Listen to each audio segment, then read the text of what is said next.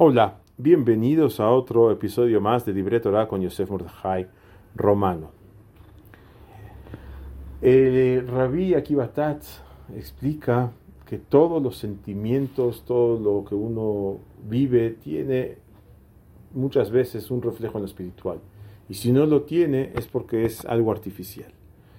En este caso vamos a tomar un ejemplo. Cuando una persona está en casa, muchas veces tiene un anhelo de ir a salir, a pasear, a conocer diferentes lugares.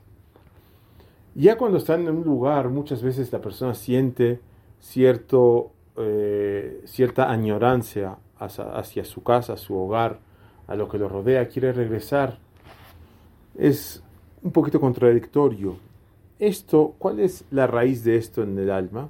Entonces, él explicó lo siguiente. La persona es mandada del mundo celestial, el alma es mandada desde el cielo a este mundo. Y bueno, cuando está en este mundo, tiene un deseo de buscar y explorar. Esto es el alma que quiere explorar lo espiritual, quiere explorar el mundo de la Torah, quiere explorar todo lo que es espiritual.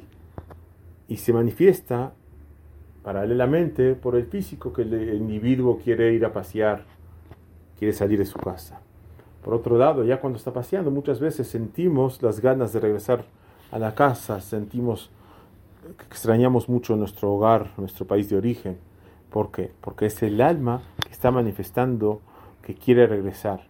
No significa que va a morir en ese momento, pero es un deseo del alma regresar, querer regresar al cielo, a la raíz, a su fuente original, que es estar en el mundo de las almas con el Creador. Entonces, aprendamos de esto y cuando tengamos ganas de ir a pasear, podemos ir a pasear, pero también tratemos de explorar en lo que es la Torah, el marco, dentro del marco de la Torah, obviamente, lo que es la espiritualidad. Hay tantos temas en la Torah que uno puede estudiar, que realmente, si algo no le llama tanto la atención, seguro que hay otro tema que le llama un poco más atención.